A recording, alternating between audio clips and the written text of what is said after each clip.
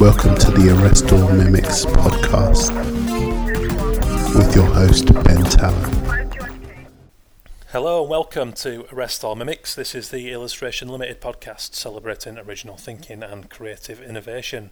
Our guest today comes originally from a small town in Wales, and she has gone on to work for such clients as Clinique, Braun, Head and Shoulders, Lufthansa Airways. She does live painting in front of huge audiences. She does workshops in Barcelona, in Madrid. She's just back from New York, where we actually had this conversation, and she's blazing a trail right now in the industry. Her style is so unique and so vibrant, and it's so kind of hip and contemporary, but there's just such an organic feel to it. I had to have a conversation and find out more about the origins of that, and how she created a massive social media following, which blows mine completely out of the water. And a lot of questions get answered when you find out where she actually started on social networking graveyard MySpace, and used that to great effects right back at the start, and which is where her name Misled actually comes from, working under a pseudonym. We'll hear all about that and about some of the great jobs she's been working on recently.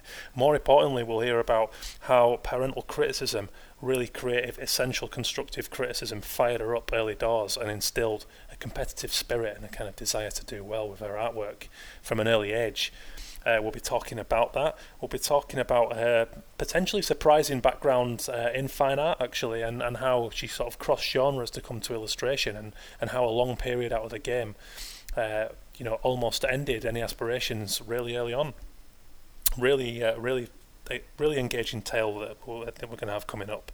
We'll talk about the essential exchange with other creative people, but also how it's really crucial and was really important in Misled's path to lock herself away in complete solitude, and how she had this romantic vision about having a pet rat and nothing else, and kind of working for days on end, to the point where her mother was concerned about not going out over a bank holiday because she was so kind of obsessed and addictive when she found the buzz right at the start that comes from creating artwork. How, as a brush manufacturer, are talking about Misled brush range. How cool is that?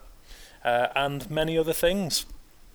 Jo is someone that you could really learn from, and really, you really need to check out all the things that she's balancing, and actually how she manages to carry that off. I was chatting the other week at an event in London for ArtsThread. If you don't know about ArtsThread, you really should go and look at what they're doing. They run portfolios for new graduates, but also a lot of workshops about contemporary issues that matter to everyone.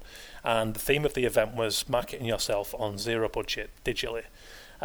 Something I've had to get very good at, as we all have. We all need to use social media channels now to stay in people's minds. But how do you overcome the sea of information, and how do you rise above that? Misled has been an absolute master of that. I think she's in the region of 40,000 followers on Instagram alone, and when that's an image-driven platform, that's a powerful thing. And she'll be telling us about how some opportunities came out of the MySpace days and how she's just ridden that. So we'll get to that soon. As ever, hit us up on the Twitter at Arrest All Mimics. We've been getting some really cool feedback on the first few episodes. We want that to continue so that we can shape this show to bring you exactly the kind of podcast that you want to hear. We're going to be crossing so many disciplines and so many genres with all these interesting people. It's really cool to hear who you guys want to hear on the show. What kind of segments you want to hear. And if you want to come on the show, let us know. We're up for hearing about the best innovative new projects, and we want to feature them. We've got some killer guests coming up soon. I've been having some conversations this week with people that have done some of the most iconic stuff in our time, in overall time, and really excited to be bringing you those people.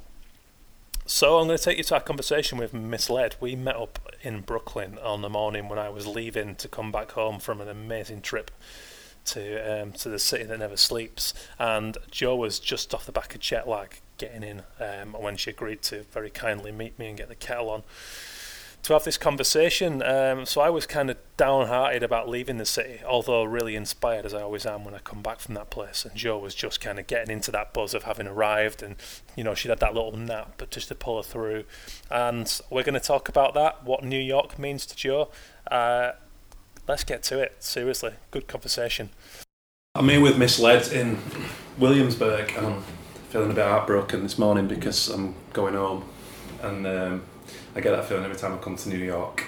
And it's been solid sunshine for 9 days, and I'm told that it's downpours back home, like an inch thick with rain. And yeah, I mean, you've been here twice, right, to New York? This is my second trip, but it's changed a lot. My memory of it has changed as well. I mean, the last time I came was in '98, so it's a long time ago. It was completely different circumstances, and I was wannabe budding fine artist then. It was exceptionally inspirational for me, and I've just been so excited about coming back, and it's great. So I'm on day 2, so it's still early. Yeah, and it's business and pleasure mixed. Business and pleasure mixed. Yeah, I've got. I'm going to meet up with some gallerists, some artists. Yesterday I did the High Line, which didn't exist the last time I was here, which is amazing. Have you been? Yes. My brother and I went and did the High Line last Saturday, I think it was. I loved it. It's so good, isn't it? It got really busy. I definitely recommend going earlier in the morning. It's just so lovely. People said to us, don't go on the weekend, but we did anyway, and we knew what we were in for, but it's stunning. Yeah, it's stunning, just being surrounded by that amazing architecture, but being kind of nestled by such beautiful nature, and all the relations and the kind of the relationships between the lines and the train lines and all the kind of. I was going to say the same thing. I was like taking all these little photos of all like the railway lines peeking through, and you can see people kind of looking like that. Yeah, I really loved that. So yesterday was kind of a day off, I think. It was like a fun day, so it was Chinatown and the High Line. I'm going to go to meet Anel at the Society of Illustrators today, and then I've got the weekend, so I'm going to make the most of that, and then I've got some appointments on Monday till Thursday next week. Fantastic. Yeah. So you say the first time you came, did you say you were at college? When? I was at uni, I was in my third year of what a fine art degree. What a time to come to New York. I know. Yeah, I think my degree would have been a lot different if I'd come here on my first year. Yeah. Definitely. Yeah. I came away, because I was like a bit lost in what I wanted to do. Because it was really theory based and really, really conceptual. And then when I went back, I was just staging all these kind of ad hoc, spontaneous little exhibitions and happenings, and it's just so fueled with energy. Yeah. It was great. That's kind of how I'm feeling now. It's like, on one hand, I'm kind of heartbroken to be leaving. Like before, I got here about 15 minutes early, and I went and I sat on the street corner at the bottom down there, just kind of stared at it. It felt like when you're out 15 and you break up with someone because it's blatantly not working, but you both sat there and it's like really mutual, but you both like bottom lip out, and it's like, it felt like that, staring at the city, like really bad analogy, but that's kind of how it felt. No, that's great. It's got that kind of romance, isn't it? It's just. I mean, at the bottom of the road, it's just perfect. At the bottom of this block, I went running there yesterday, and you could just sit there and just watch. It's beautiful, isn't it? A little park. Watch the water kind of lap against the rocks. It's so looking at that city is kind of so intimidating, but it's just so. I think it's beautiful. I really do. Yeah. And but like you say, I'm so fired up creatively now. There's a cache of photographs. First time I came to got 500 pictures, and that was after the edit. That was after that. That was after I got rid of the ones, like the weaker ones. But there's just so much every street. I took about 5 pictures just on the street, walking down on little bits of graffiti that made me laugh, or interesting door fronts, and it's just this. I don't know. It just does something to me. This place. I love it. It's amazing. It's good. If I'm ever struggling, and I've got to spare 400 quid, I'll fly out here. So, how long have you been operating under Misled? Well, it was a synonym really. It was kind of a name to hide behind in the MySpace days, because I hadn't drawn for something like 7 or 8 years. So it was just that just acted. Well, MySpace acted as kind of a platform to kind of test the water, or kind of just slowly sort of try things again. So that happened in the end of 2006, 2007. So not quite 10 years. That's really cool. Yeah. So it's interesting because we talked about having mutual friends in New York that can introduce you to valuable people. Yeah. And I still think it's more crucial than ever to go and see people in person, actually, to make human contact. Absolutely. But at the same time, that's one of the great uses of online platforms, is like you can immediately reach out to this vast audience of like-minded people and actually go, okay, well, that project's getting that response, and that maybe that style's not working so much. It's a really good way to gauge. Yeah, it is. It was really great for me, and it just got this confidence. Like, people were really digging it, and I was working at the time, but working with groups. I was working in schools and community centres, running workshops, and working in a public art course. So so my times were a little bit more flexible. So I'd have half a day here and half a day there. So every time I had off, I'd just be looking at how I could get my work seen by more people, because I mean, with MySpace at that time, you could you just sent a HTML copy to, because it was very much about sharing imagery there. Different to Facebook now. It's kind of seen as spamming now. So I'm quite lucky then. And just spend, say, 6 or 7 hours just posting one image out and making sure that people would see it. And that just gave me so much fuel to keep going. It's a real boost, isn't it, at first? Yeah, and I think, like I say, I think that people can be kind of guilty of relying upon it now, which is dangerous. But then, if you mix the two well, I think it is too. Yeah, I think we do and can live quite solitary lives as illustrators, and it's so easy to just kind of sit in front of your desk, and I know I've done it, definitely. Oh, absolutely, and it's really easy to do it, and it's comfortable, and your risk kind of threshold changes, and that's why trips like this are so important. It just relights the fire, and also you don't know what you're going to see, who you're going to meet, and what new ideas you're going to get. I think it's so important as creative people to surround yourself with new things and try, listen to music you might not have considered listening to. Watch films absolutely. that you never, getting out of your comfort zone, I guess, is what it is. And you just grow, don't you? So whatever you're doing, musician, photographer, doesn't really matter. It's just, I think it's key. So have you always been creative? Oh. Yeah. Yeah? Yeah. You got a creative family, or is that just something that was in you? My dad was in the Royal Air Force, not by choice, but he was so he was a real draftsman, and he absolutely loved carpentry. He's just had lots of kind of passion for crafting and drawing, and he was just really, really so supportive of my need, or just this direction, and really I'm really thankful for that. And he'd be like my teacher as well in that sense.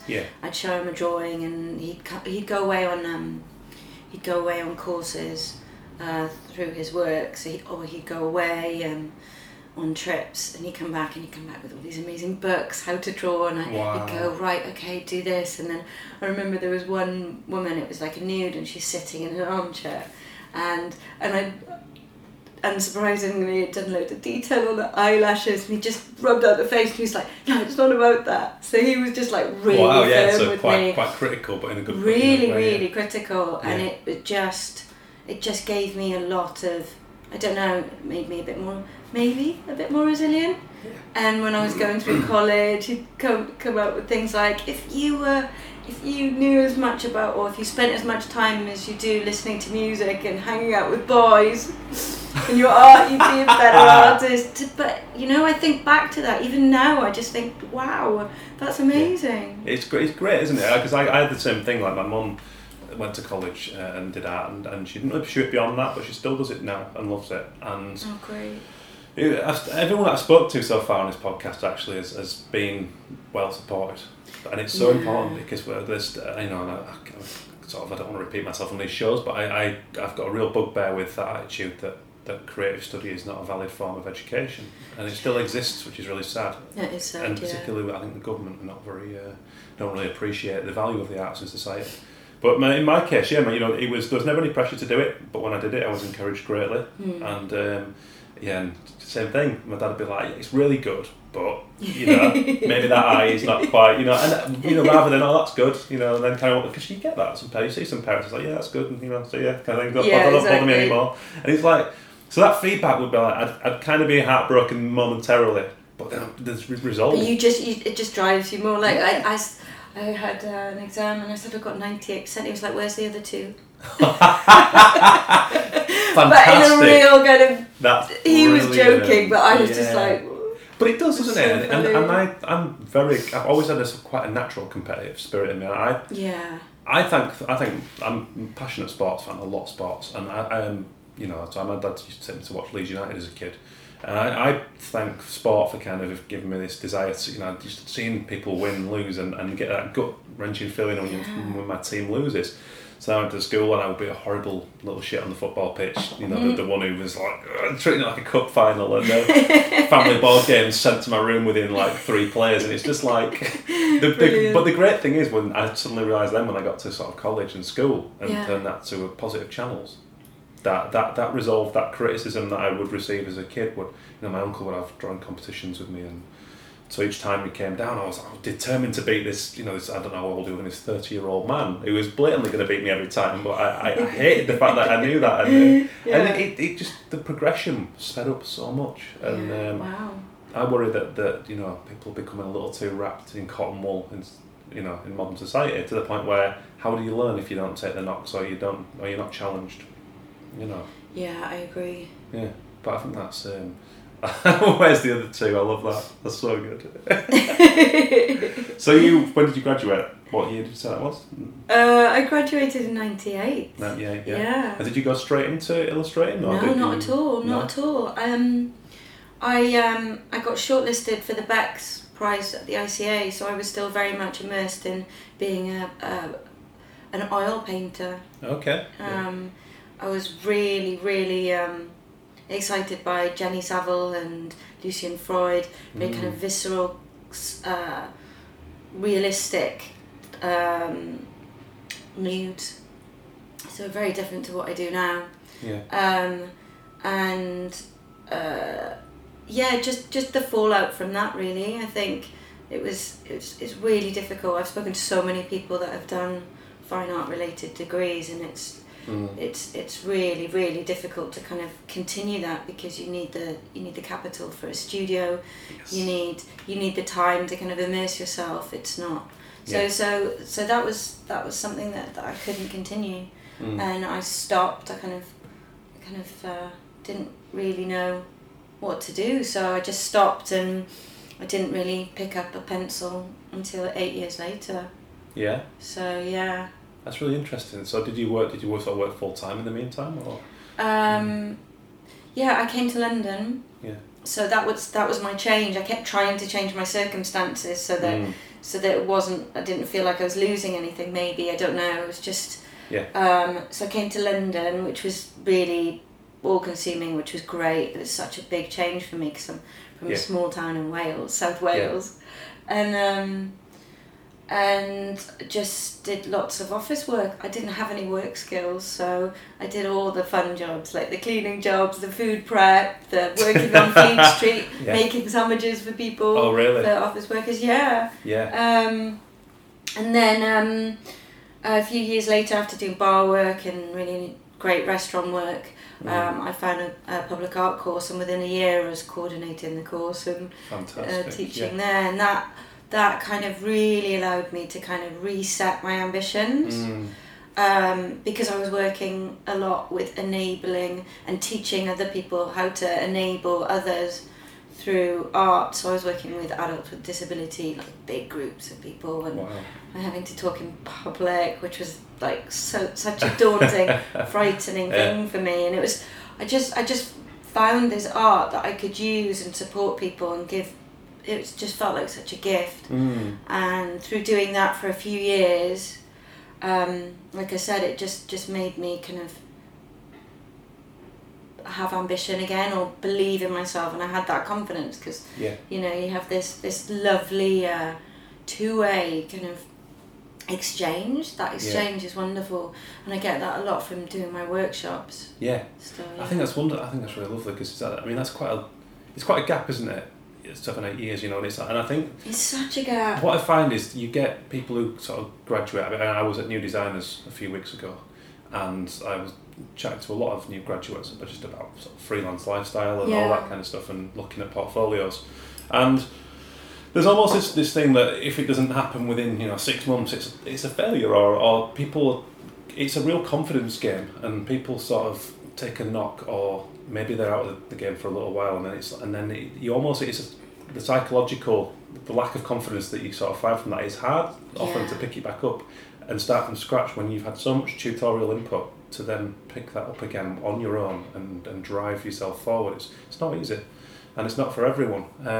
So that's really interesting that you did that. Did you find that the jobs in between?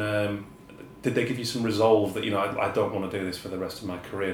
Did it kind of, or was it just more accidental that you did the course and then that started you up again? Almost? Well, the course started me up again, definitely. Yeah. I was working at St. John Restaurant, and that was great, but I just needed to really connect with my work, and I'd done a few sketches. Yeah. But nothing like finished, just doodles and things like that once every a couple of years or something ridiculous. And then it's just going through this thing of when you from 5 I was drawing, and I had a mini scholarship, got offered a scholarship when I was 10, and I just drew all the time. I was making books, just so creative, and I did it every day.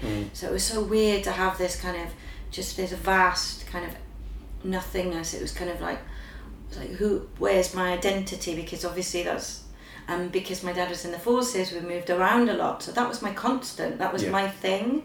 And it was really great to find this course, and I just thought I needed to connect with it, and I needed to get to learn again,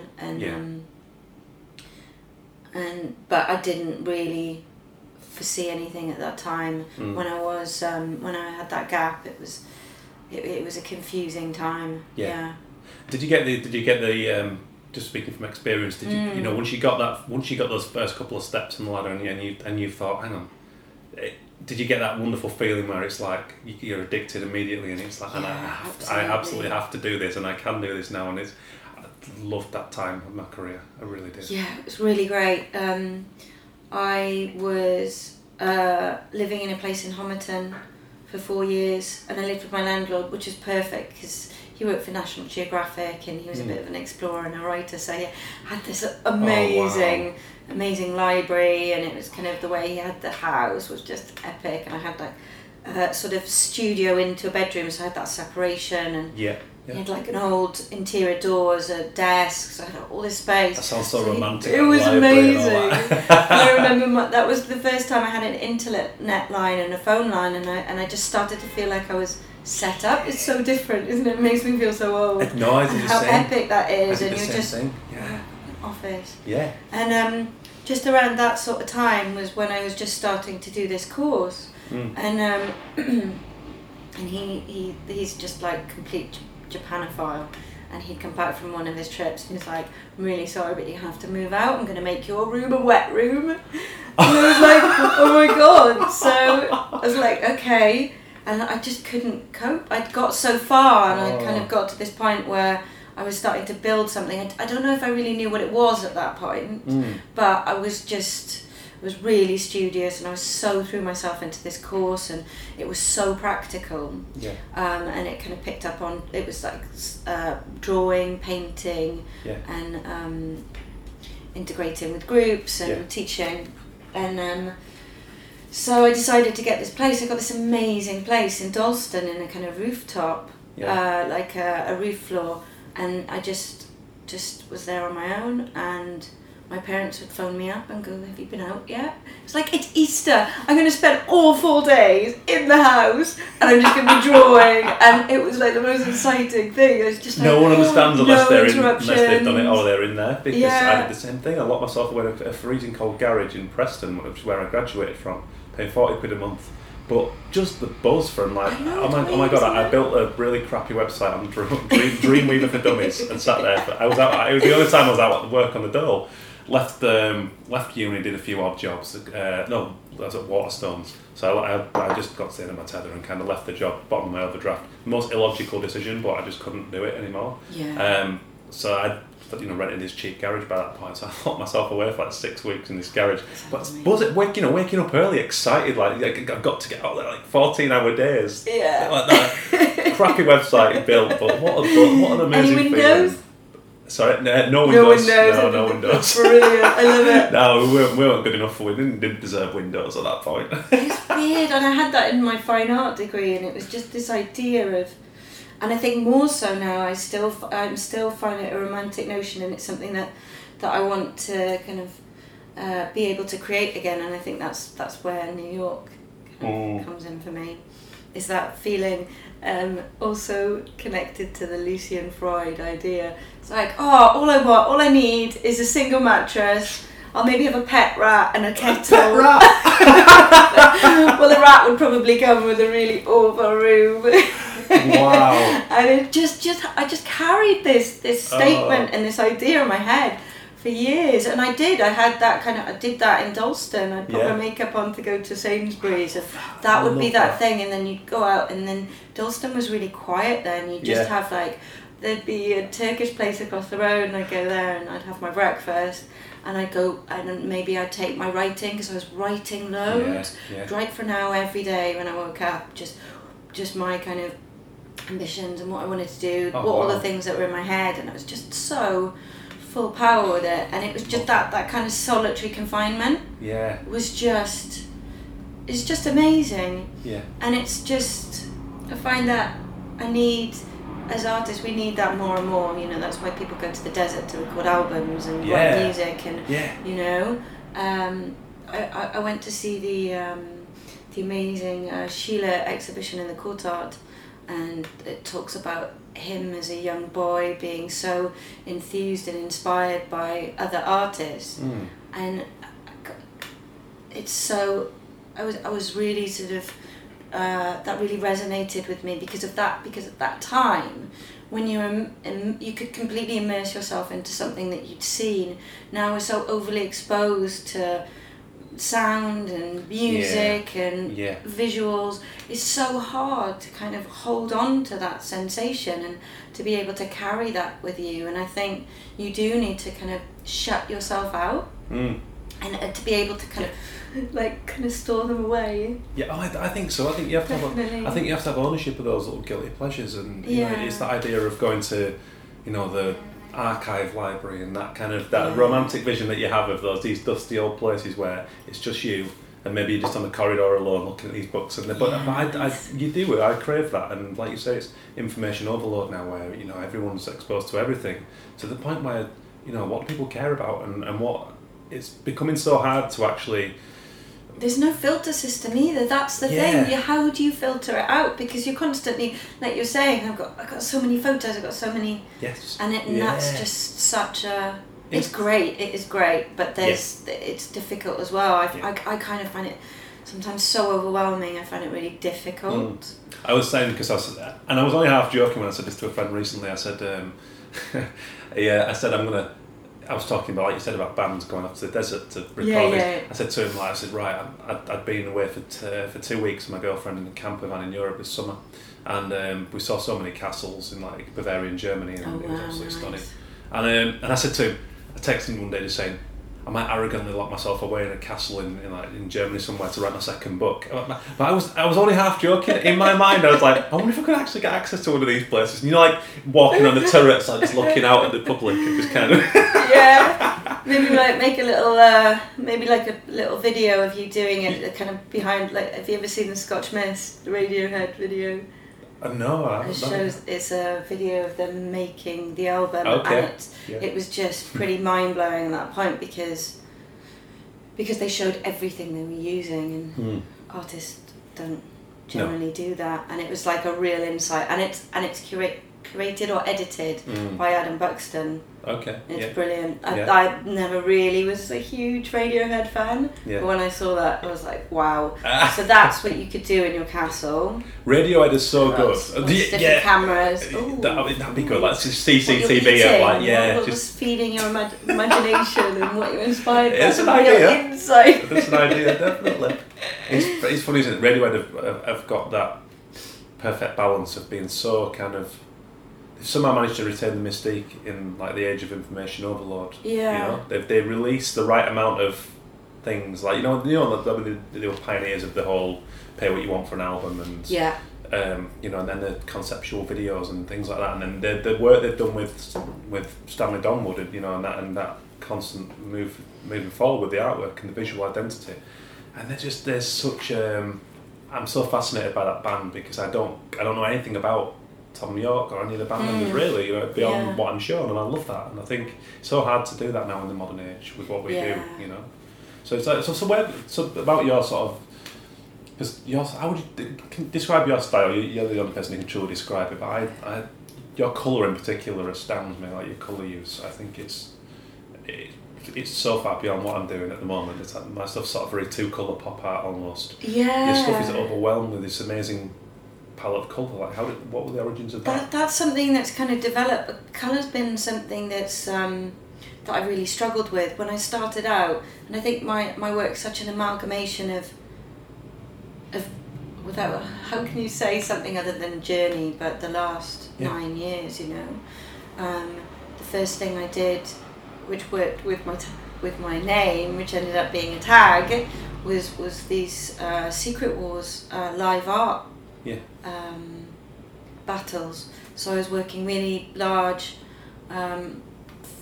in, it's kind of more sort of performance really, doing sort of street art styled work, and that just wanting to be able to just try something, just that element of risk, what we're talking about.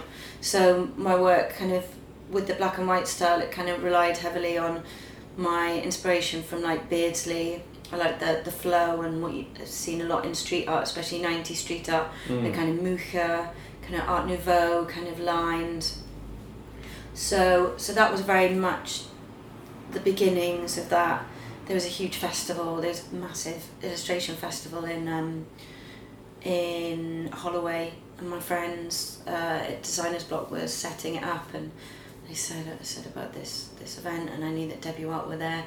So many, they'd flown artists from Japan and America. It was going to be epic, and I was like, right, I don't have an agent, nobody knows who I am, let's just do this. And just that whole idea of just doing something so terrifying against the clock on 4 rounds, just really, really that's quite crazy. Ballsy. That's quite a ballsy thing to do. Yeah, unbelievable. It's like, you find that with most creatives, the word business and the idea of any public performance or speaking are like it's really difficult. The Antichrist. It's Same. I hadn't done anything like that before, but when I started out, it was very much.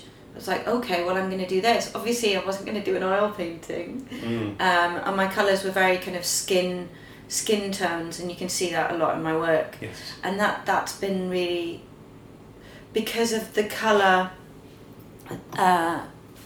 being void from the first, so it was very much black and white when it started.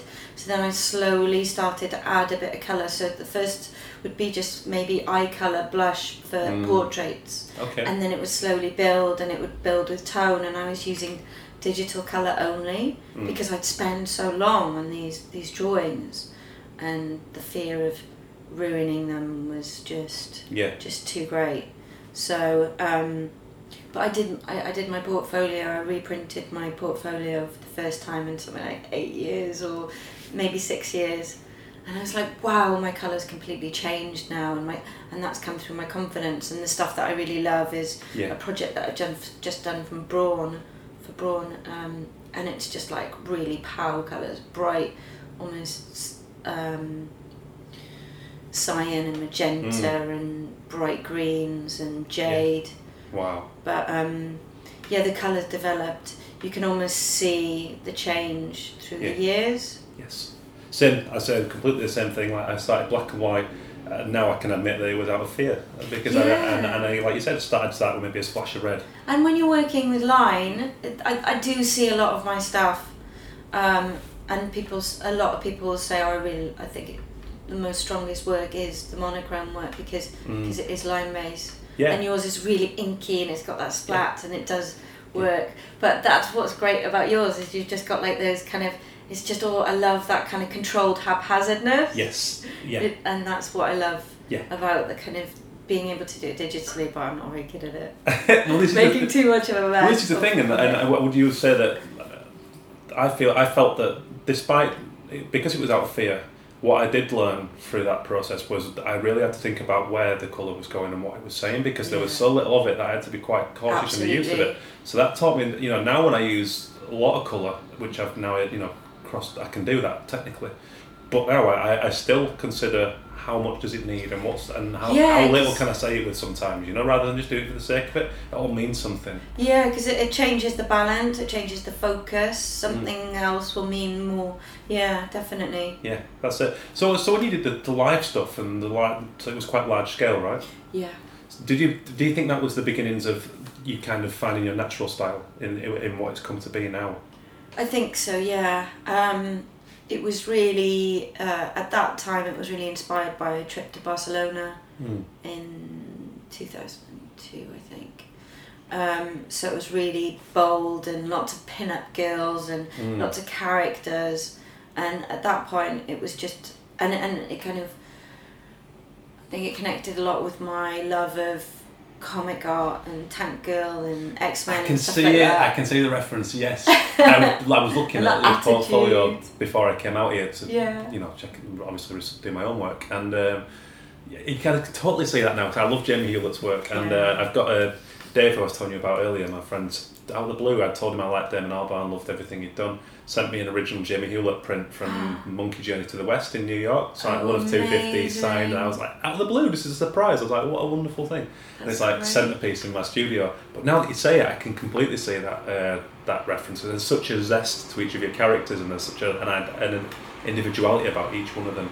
You see some people do portraits and they can look quite generic, but yours is completely the other end of the scale. Like I kind of, just connect with each of the people in your work. Oh, thank you. No, it's so true, but it's just I can see that. I never knew that about you. I never knew the sort of comic book reference, but I can completely see that now.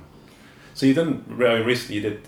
Actually, not to jump the gun too much, but so who were your first sort of clients commercially that got you started as an illustrator? Past the large scale stuff. Well, I worked with a couple of collectives, one in Manchester, and they worked a lot in London, and I think they're doing Beat Herder. They do Beat Herder Festival, and they've just doing something in Croatia, the Garden Festival, I think. So I worked on a diesel project with them. Mm-hmm. And then through the large, so those are mostly my large scale stuff. When I was still teaching, I had my first editorial job in this country with GQ magazine. It was a good start. Yeah, it was not bad, but it was great because of the MySpace platform. I was having amazing articles written for me in California and really, and wow, a lot in. And doing, I did a show, it was only me, Julie West and Richard Hamilton in the UK that got picked to do a Kokeshi doll, a Japanese doll.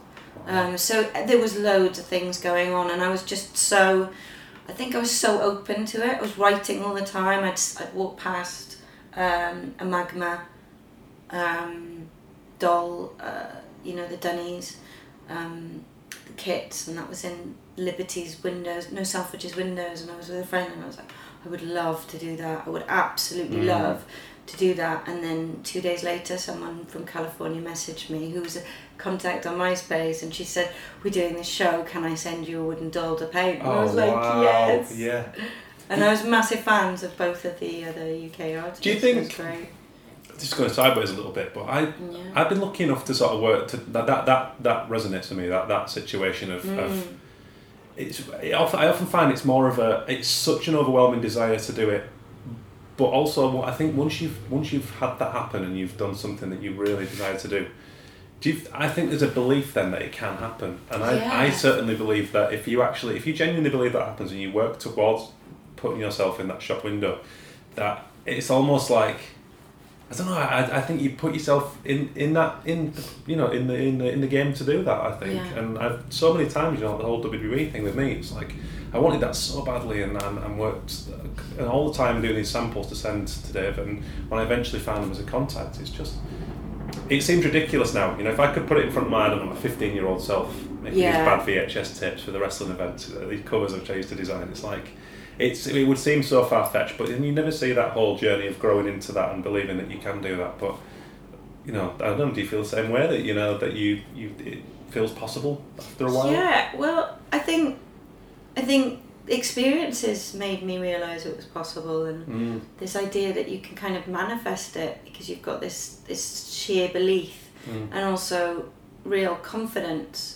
It's just carrying it with you, because I think it is really hard to be your own boss, your own support system. I mean, obviously we have people that support us, but at the end of the day, we're the ones that have to get out of bed in the morning and do it and drive it and I remember there was one day, and you just have those days sometimes. Well, for me, I do have those days where I'm like, yay, I went to pick up a print in this amazing framers, and he does all the amazing street artists. Yeah. He's got like Kid Acne's in there, and Buff Monsters, and I just said, oh, that's great, you should put it in the window. And he put that in the window, and then I went to go and pick up some prints and went to the print space gallery, and I was like, do you know what, I should do a show here. And it's just, you have, if you don't believe in yourself, and then they got back to me a week later and they're like, we're going to sponsor it for you. Wow. And it's just like, you have to believe in it. You're the foundation for all of this to happen, and it's about getting out there and talking to people and allowing these things to kind of just spark or sprout, however you want to see it. And that only comes, like you said, that it is experience, isn't it? Because I remember right at the start, those sort of cold days sat in the studio, and like we said about you working in the loft kind of thing and trapping yourself in. I did exactly the same thing, and it was built on. I think it was the love of. I had this chance to do it, and I knew that if I didn't give it absolutely everything at that point, that it wasn't going to happen. So, the portfolio comes together and the enthusiasm flows, but it takes time to build that belief, and you have to see it happen. It's like catch-22 if you don't have the experience.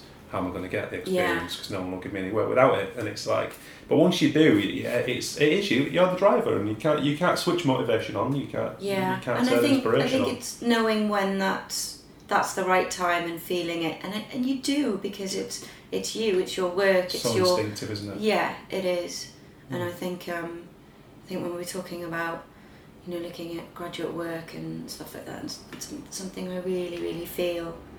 And I've talked to a lot of artists about this and had panel discussions about it, and the whole idea of social media allowing us to kind of be absorbed by all this overwhelming amount of imagery and inspiration is like a lot of students are coming out and they just want to fast track. They want to get to this point that takes sometimes 5 years, 2 years, 10 years. And it's all about building that, and then once you've got that, then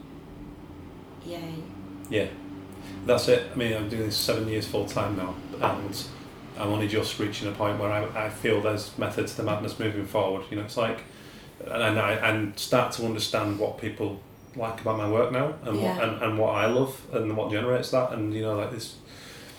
So I feel it'll be 10 years before I'm really sort of confident enough to really kind of have the confidence to pick a direction and really go for it. Yeah, but that's great. You've just written your first book. Yeah. Well, that's amazing. Well, that's it. And again, like we said, it's that. You know what? I'm going to do it. So I want that to happen. That's going to be successful because you believe in it, and you know that you've got people behind you and beside you, and you've got a great story to tell and experiences, and that's it. It's those experiences, isn't it? Yeah. It is, and it's the same as what you said about the MySpace thing. It was the love of other people in the same boat getting in touch through platforms like Twitter, getting back saying, "Hey, how's it going? Like, I read your blog post." Just one guy checking you're all right. That was a pretty dark one. Like, I was ranting about 6 weeks without work. What's it all about? And but that opened my eyes. I was like, okay, how's your pet rat? There's a lot. That's book 2 right there. How's your pet rat? I love that.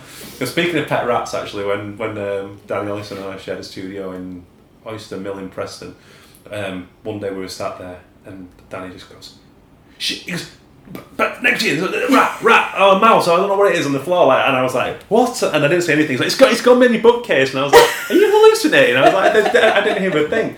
So anyway, like, it was like 20 minutes later, it was like a scene from Bottom, or like the young ones are just like moving all this furniture and looking around. Never did find it, and I always said you hallucinated that. So we went through a phase on our websites where we named the rat Bleck, whether it existed or not, after Bleck the rat, and. So on the bottom of our websites we had just a little sort of rat at the bottom, just to sort of like, it was a weird little in-joke. I don't know why it made it to our websites, but we did. No explanation for it. And then when we moved out, we found the dead rat on the floor, and it was like, oh, Bleck. And I was like, it did exist. He was like, I told you I wasn't going mad. And he was like, brilliant. I love that. Pet illustrators and pet rats. I love it. Oh God, that's funny. So you're still doing workshops, right? I think I saw you did your advanced was it portrait? Yeah, I did. They just wanted I think we wanted to do quite a simple one for that, which was really great. It was a portraiture one, and I think that's something that I realised through doing these workshops is that. We're so concentrating on digital stuff, and I think a lot of the online tutorials, from what I've seen and what students have said to me, it's like, okay, here's the face, now this is how to render it, or this is how to complete it. So it's just basically me being my dad. No, rub it out. No, do the next one. No, you're getting bogged down. Do the next one. So they're working really fast, and they're just getting this pace, and it's just fun because. I know that it's so easy to smudge it out and change it, and you can spend an hour on this, and it's just like, it was a bit of a challenge for me. Each of them, I try and do them completely different. So I had 2 hours with this group, and I was like, how can I do all of this in 2 hours? So I wanted to do a presentation as a group. So I do like a slideshow of all the different, so telling them how to break it down, and then working one-to-one.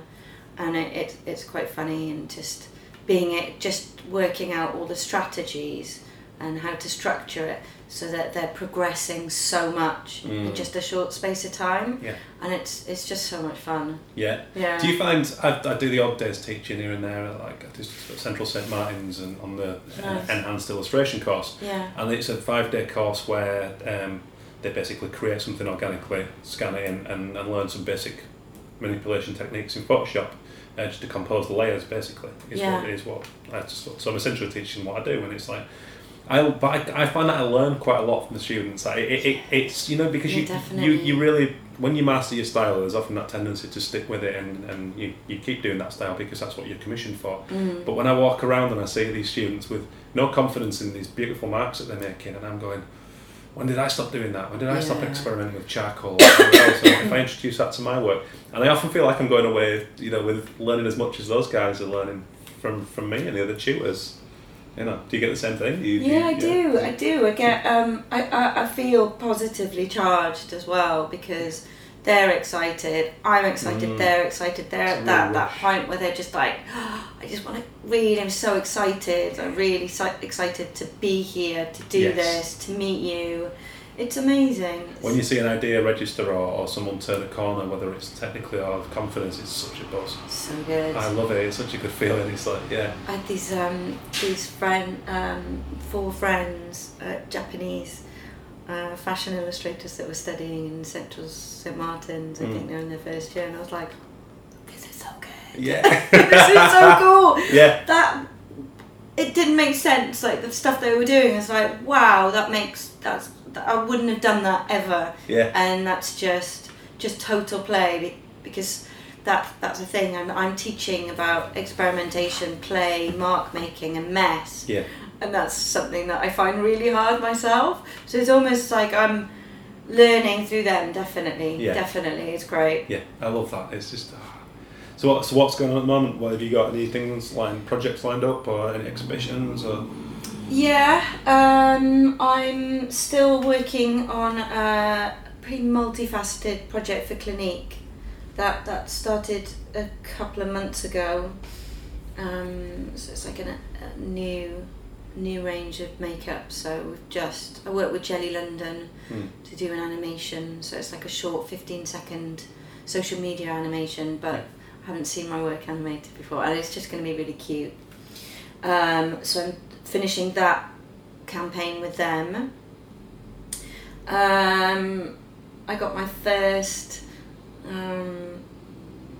regular editorial job, so I have that every month, which is great. That's cool. Yeah. Really good, and I'm working for a Guy and Gadget mag, T3 magazine. Okay, yeah. They're great, so I work with them every month. That's really cool. That's great. And hopefully doing some more live drawing. I've got quite a few requests for doing that because it's London Fashion Week soon. Yeah. And I'm doing the workshops and some more live painting. I think I'm going to do a night at the Ace Hotel. That's cool. It's one of my favourite London venues, which I'm really excited about.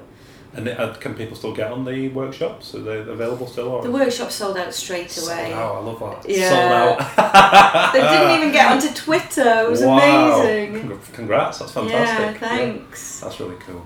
Yeah, because they're literally just an hour, so I just go through all the different ranges because I work as an ambassador for Liquitex. So they've got such a range of different materials. So that was one of my last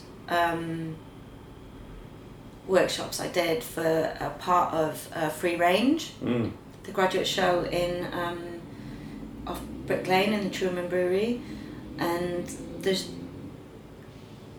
workshop was supposed to be 2 to 3 hours, and I was supposed to have a set amount of people. I had twice the amount of people, and I only had 1 hour.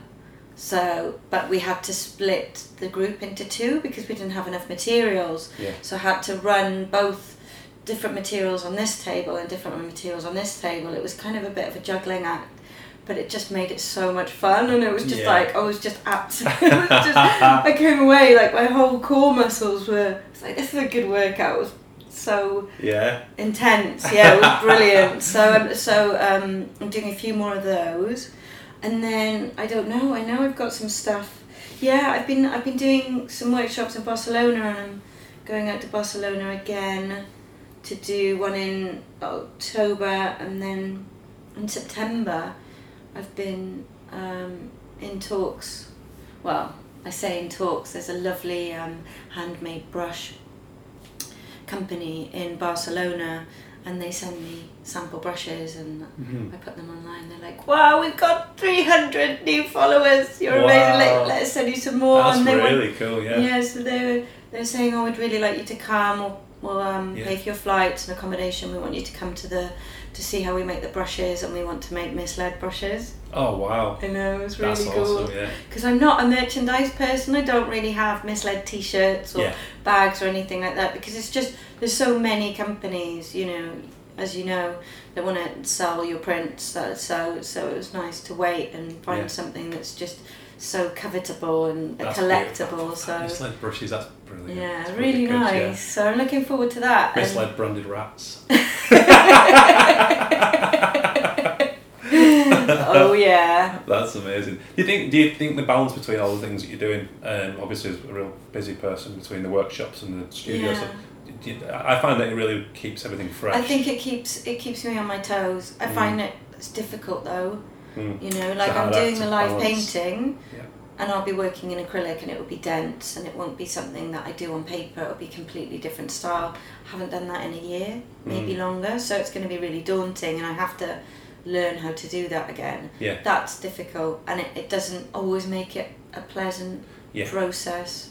But a healthy thing, I think, also to challenge, a healthy challenge, I think too. Yeah, definitely. Yeah. I love it, and I get a lot out of it when it's done. And luckily, with a lot of these, they say, "Oh, you can take it to your studio for a couple of days." I'm like, "Oh God!" And I think I'll only actually agree if I can do that, or it's just also having the time to be able to set a structure. When I did the live painting, I worked for a week, and I timed myself. I had to do and I did the Secret Wars. I did 8x4 in 45 minutes, and then the next one was 2 8x4s in 45 minutes, and then I had to do, and it's just so, everyone was freestyling because they're graffiti artists and they do this all the time. I was like, had Fabriano rolls everywhere in my flat, and I was just timing, got a friend round to time me, and I was like, had the guides in my mind, and it's just, everything. You just have to work hard to make everything look easy. You do, and I also think I think pressure's good. The speed sort of it forces you find so things that you would procrastinate over otherwise, and end up overkilling things. It brings out that simplicity, I think. Yeah, and I think that's what I love about being a commercial illustrator, and I always push, and I think that's one of the things that I want to push in this trip when I'm meeting all these creative directors and art buyers is, yes, look, I can do really beautiful women, but how exciting is this? I'm doing other stuff. I can do architecture. I can do, work. I've done National Trust map. I've done the work that we did for Lufthansa. Yes. And things like that. And it's and those are the projects that I love the most. The ones that you kind of get the brief and initially I go, oh God.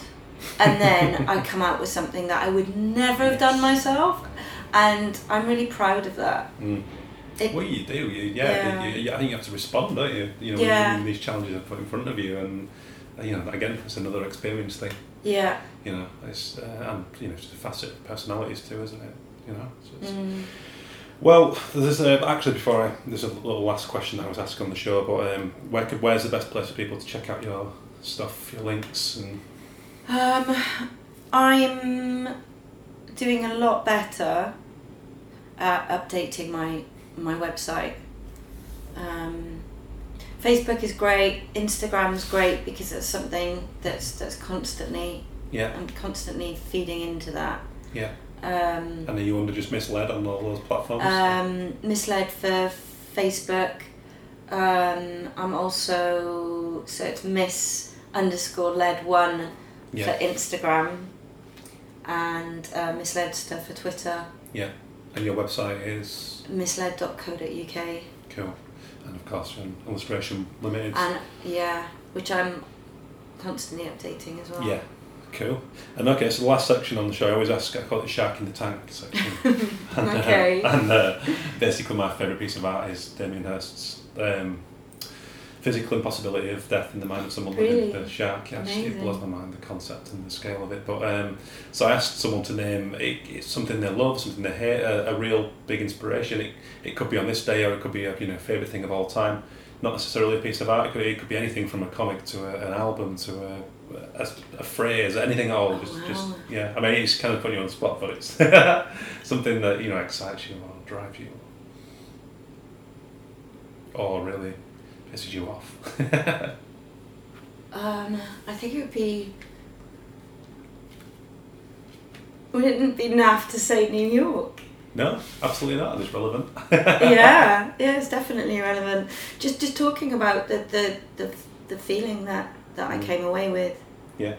On my last trip. I mean, there's so many things. I'm thinking about seeing, these vast, these humongous paintings by Jenny Saville, going to Lucian Freud retrospective at the Tate, and listening to In Rainbows, maybe just those layers of sound and just the kind of visuals. What a fantastic panorama of things. Yeah. But they're all kind of in my consciousness now because we've been talking about them. Absolutely, yeah. See where that leads you today. Yeah, exactly. Cool. Well, thanks ever so much. Thank you. Yeah, and pleasure. I'm excited to see what this trip brings out. Yeah, no pressure. Well, when you talk about unique marketing tools, I don't think there's anybody that could make a pet rat seem cool, except Misled, of course. Misled brush, that's going to be really, really cool. But the Misled pet rat, come on, you've got to give me credit there. I really think I've hit on something. But in all seriousness, you really should head over to misled.co.uk and check out Jo's social media links in particular. We all know how amazing her work is. Go check out the variety of things she's doing. But look at the stories she's telling behind the work and how she's using social media platforms to get that across to these huge audiences. I think my current Instagram following is shy of 900, and that's not bad, but when you're talking about 40,000 people on Joe's channels, that's special, and there's a reason why that is so huge. We talked about MySpace, and I think I used MySpace and posted about 2 stupid pictures of something to do with football. But when you think that at that same time, Misled was starting a brand and engaging people and messaging people with new work back then there's a reason why she's absolutely dwarfing me on social media channels, and I've got a lot of learning to do, as we all have, I believe. You get people who are so-called social media experts, and I'm not saying they're not way down the track, but it's a really new thing. That's what we all need to grasp. All these apps and everything is still really fresh in our industry, and Jo is an absolute pioneer of how she's sold her work using those channels. So go and look at that and learn a lot. I hope you enjoyed the conversation today. I loved spending time with Jo and finding out a little bit of background. Got some amazing guests coming up, but I want to hear who you guys want to see. I want some engagement. I want to find out why you want to hear the people you want to hear.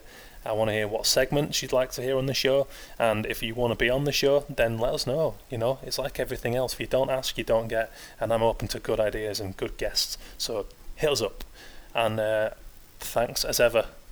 Get over to at ArrestAllMimics on the Twitter, arrestallmimics@gmail.com if you want a more personal route. We're up for it. Get in touch. Thanks for listening, and I look forward to seeing you in the next show.